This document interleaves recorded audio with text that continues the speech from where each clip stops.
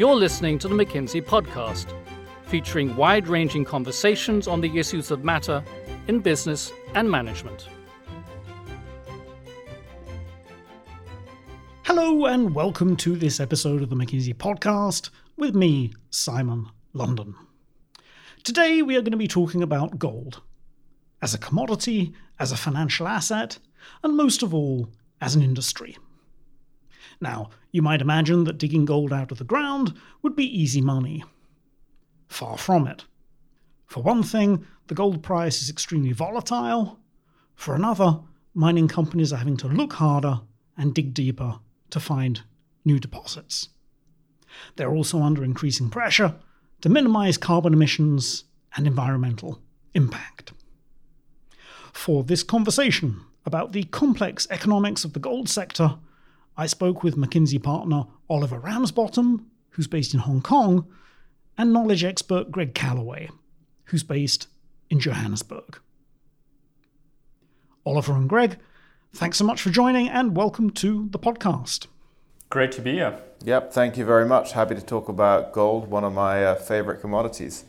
So for those of us who are not close to the industry, maybe we should start with a little bit of scene setting. Oliver, maybe tell us the story of the last few years. What's been happening to the gold price and how have gold mining companies responded? So if you look at the gold industry over the past 20 years, it's been a roller coaster ride. So going back to 2000, we had gold prices around $250 per ounce. That was April 2001, rising to a peak of around $1,900 per ounce in September 2011. And then after that period, a dramatic fall in prices.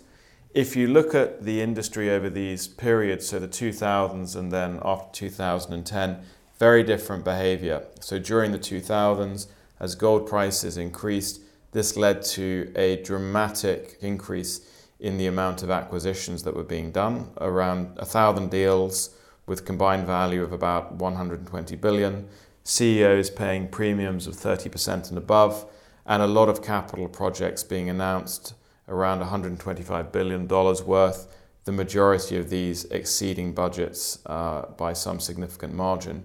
And then, of course, we had the crash in gold prices in 2011, and as a result, many companies found that they had balance sheets that were over-levered, cost structures that were bloated, and so this led to a dramatic period of cost-out initiatives, paying down debt, firing of exploration teams, etc. And also a lot of castigation from shareholders who felt that during this period of price fly-ups, the industry CEOs and management teams had destroyed shareholder value. So really this roller coaster ride has played right the way through until today. Gold prices are starting to rise and many management teams are thinking, is the industry now poised for growth? What should be our strategy moving forward? So the companies have repaired themselves financially, the gold price is on the up again, and the question in the boardrooms is sort of, where do we go from here? Exactly. And shareholders saying, have management teams learned the lessons from the past? If you look at the industry today, it's in a much healthier condition, and hence people are now saying it's ready for growth. But still, shareholders are quite frustrated because they look back at that period of massive M&A and frankly shareholder destruction. And so many of the shareholders, the hedge funds, are saying, look, we don't want to repeat the mistakes of the past, and are warning CEOs. So as a result, many CEOs and management teams are somewhat wary about following that previous course of M&A in order to achieve growth, notwithstanding several large acquisitions that have happened over the past 6 months. So before we double click on what the companies could and should be doing going forward, let's just talk a little bit about the gold price. Now, as you said at the beginning, we were down at sort of $250 an ounce in the late 90s, early 2000s, went as high as $1,900 an ounce, sort of by 2011, halved back down again to about $1,000 an ounce. Now we're back up to $1,500 an ounce. It is an incredibly volatile business environment in which to try and operate. But what drives prices through these wild swings? So it's a great question, and it's one we're being asked a lot at the moment. And so obviously people are asking us, what's our forecast on gold price, but actually what sets gold price? How is it actually derived? And it's a very interesting question because many people say, unlike typical commodities, which really have their prices driven by simple supply and demand balances, gold is different. It's a financial commodity. And as a result, those typical relationships of supply and demand don't really apply. Our view is more nuanced. We actually think it's a reflection not only of supply and demand, but also of macroeconomic factors. So on the one hand, you have traditional demand in the form of jewelry, in the form of industrial applications, but also you have financial demand in terms of people putting their assets into ETFs, financial coins, and then obviously central bank purchases as well. So really it's those two different factors that play in that help drive gold price. And we've certainly seen that over the past 2 or so years, where you've seen gold prices react to movements in the interest rate by the Fed, and also gold prices move notably up on the back of economic uncertainty, be it around the US economy, be it around the Middle East geopolitical environment.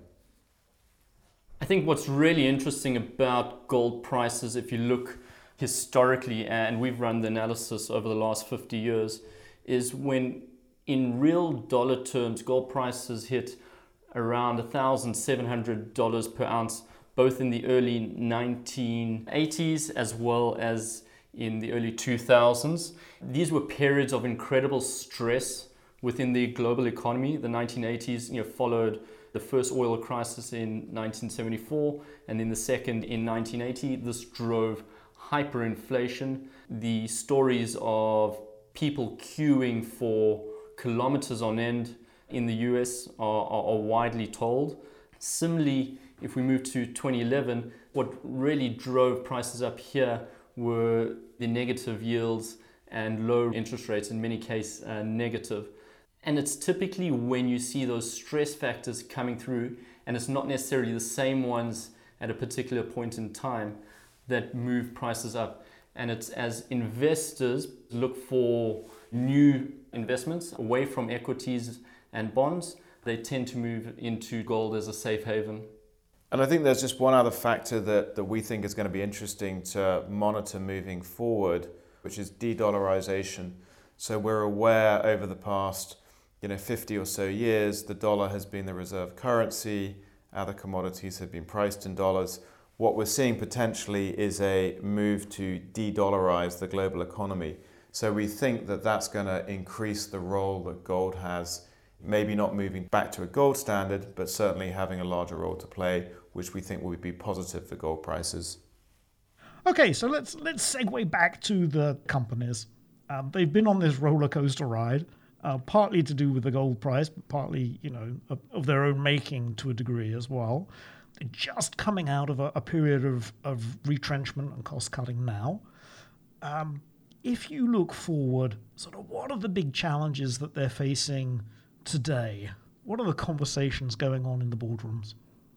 So I think there are two challenges. The first of these is just around productivity improvements.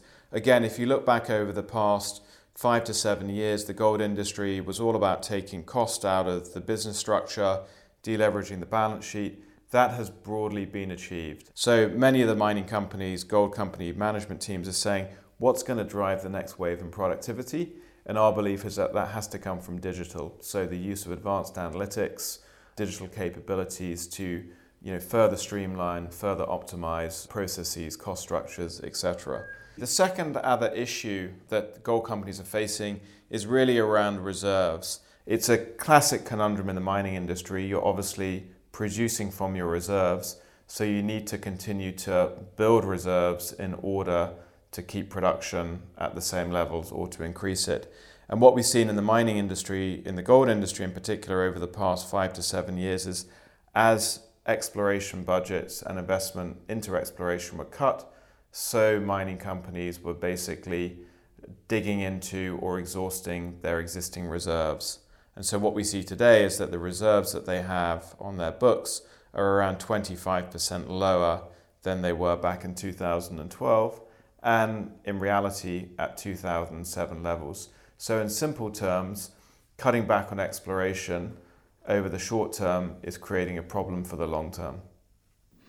Is this really a function of just spending less on exploration, or is there a sense here that like the easy gold fields have sort of been found and it's just becoming harder to find big fields? So this is very interesting. If you look at the historic track record of exploration, what we saw was between the 1970s and 1990s, it was really a golden age for exploration. There was at least one 50 million ounce gold deposit discovery each decade and at least 10 30 million ounce deposit discoveries. What we've seen since the 2000s is that discovery find rate has really dropped off. In fact, the industry has failed to find any 50 million ounce and above deposits, or indeed 30 million ounce and above deposits. And so what we're seeing is that it's getting harder and harder to find these significant gold reserves and deposits. I think the industry went through a structural change in around the 2000s, in which companies learned that the return on investment to look for these greenfield projects was significantly low, and pushed much of that burden to junior explorers. And so junior explorers with tight funding, and particularly when you see downward pressure being put on them, have left the market. And so that's left a void. But at the same time, your major gold companies moved from a methodology of looking for these greenfield projects to looking around their existing assets and exploring the brownfield opportunities. And that hasn't led to any significant resources and reserves being identified. And there is slowly a shift and a realization by the industry that they need to look in new areas, undiscovered areas. And so I think this will lead to more exploration being done in places like Africa, Russia, and Asia, as mining companies look for the next big deposit. So I'm kind of wondering, is there a sense in which technology could play a big role in exploration and certainly helping to solve this sort of looming, maybe reserve crisis is a bit too strong, but this tension around reserves? You know, what are you seeing out there in the field, Greg? So I think there's a couple of things. One is around being able to identify new opportunities and in developing reserves and resources.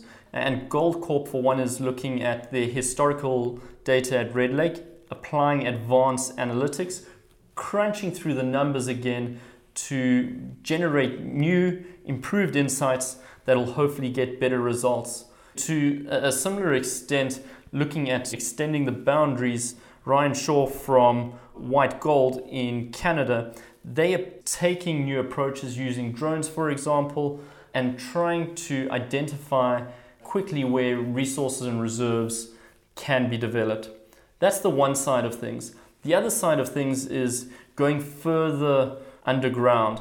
Historically, reserves and resources have been identified 300 meters and above below surface. And the next wave is to look at geothermals, looking at underground riverbeds and the various dynamics and intrinsics within them to possibly use as lead indicators as to where the gold is going to be found at depth. And I think going forward, we're going to be seeing more effort being placed in this space. So more 1 kilometer plus deep gold mines instead of the sort of 200-300 meter deep gold mines. Absolutely. So that's on the exploration side. What about on the production side? Is it the same kind of story with a lot of advanced analytics being deployed, or are there other approaches that you see out there that are technologically interesting and promising? Well, productivity in the gold industry over the last 14 years has declined significantly, roughly around 30 to 40% from its peaks. And so the industry, while it has seen improvements in recent years, has had to make a step change in the way it thinks about trying to extract material from the ground. We're seeing, if not all our clients, the majority of them talk about digital and analytics automation, and how to better operate their mines. And this is everything from looking at predictive maintenance to try and reduce costs, to how do you move into a more autonomous space, remove people from the mine face, in particularly where you see the highest risk of fatalities and injuries, but also the efficiencies in automating and running machinery in a more efficient manner. The name of the game here is to get your cost base down, right? Your cost per ounce, get it down as far as possible to give you more margin and more flexibility for when the inevitable downswing in the gold price comes. Absolutely. I think the gold industry is very similar to other mining sectors, which typically have lagged more technology advanced industries, typically in the B2C area. What we are seeing, though, broadly across the mining sector is a greater adoption of technology, advanced analytics, digitalization, etc., as management teams look for that new wave of productivity. And you're seeing it all through the value chain. So you're seeing it both in terms of processing, so increasing throughput and recovery in plants through advanced analytics. You're also seeing it in terms of the mining part of the value chain, so improved predictive maintenance or improved use of assets, again through using advanced analytics. And you're also seeing it in the upstream part of the value chain with exploration. Greg already touched upon this with the use of drones, high-resolution cameras, stochastic models to improve the efficiency and the productivity of the investment dollars being spent in exploration.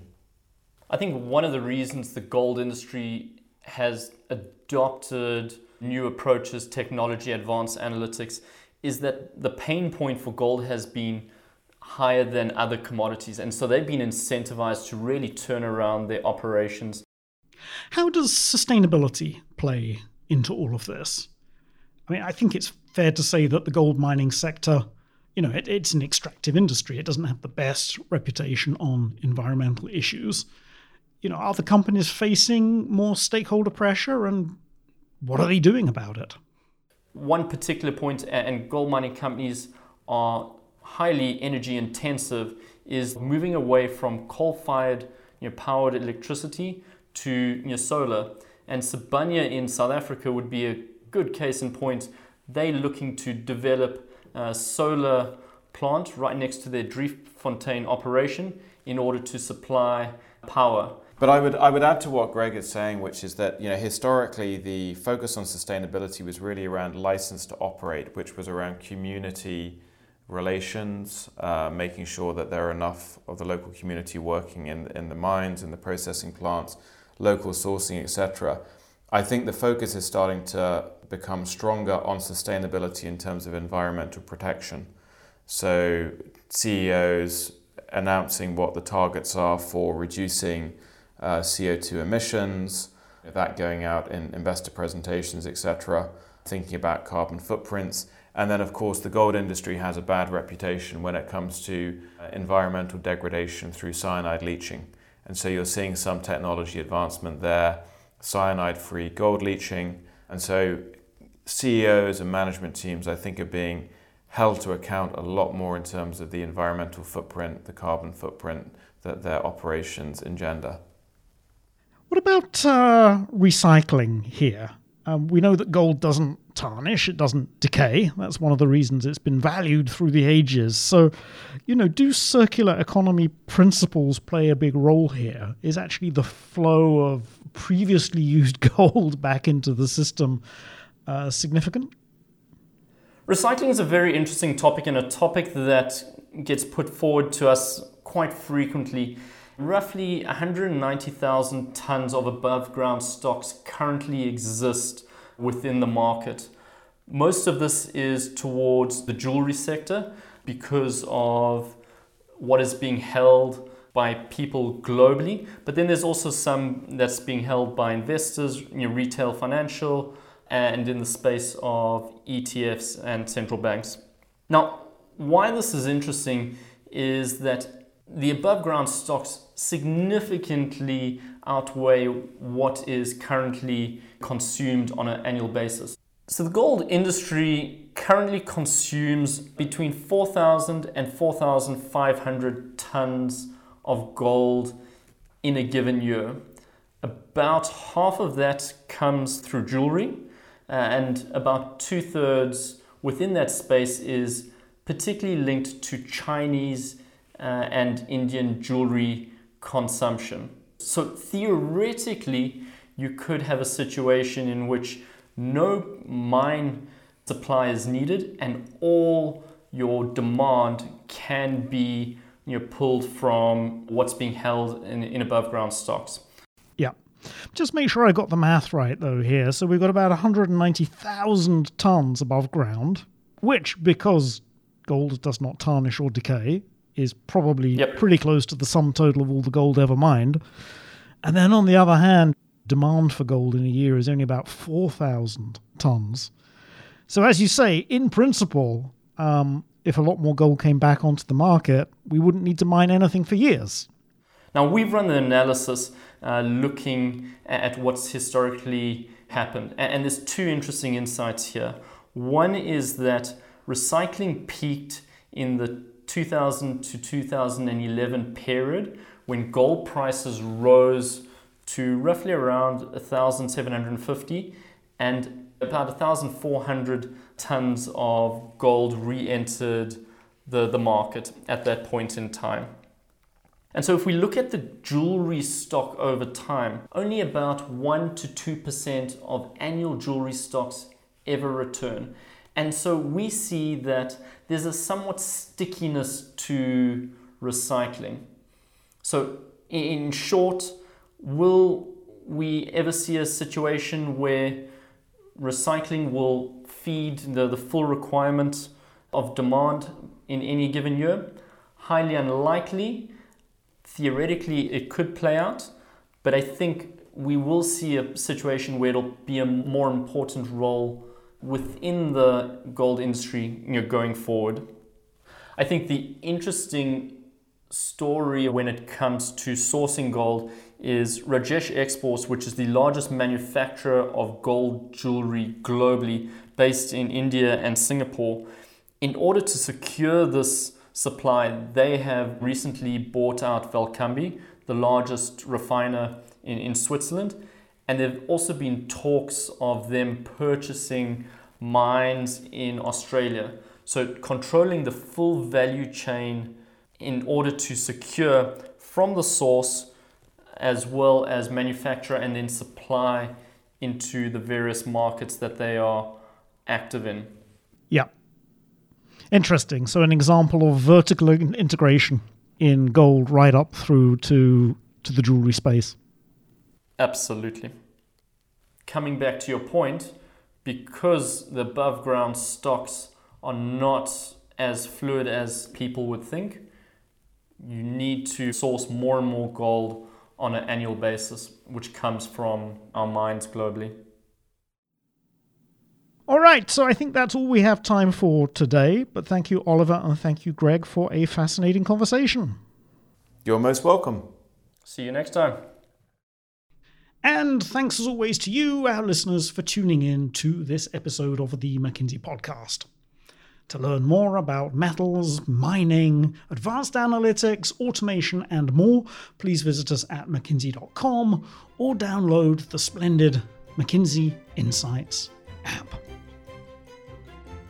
You've been listening to the McKinsey Podcast. To learn more about McKinsey, our people, and our latest thinking, visit us at mckinsey.com or find us on LinkedIn, Twitter, and Facebook.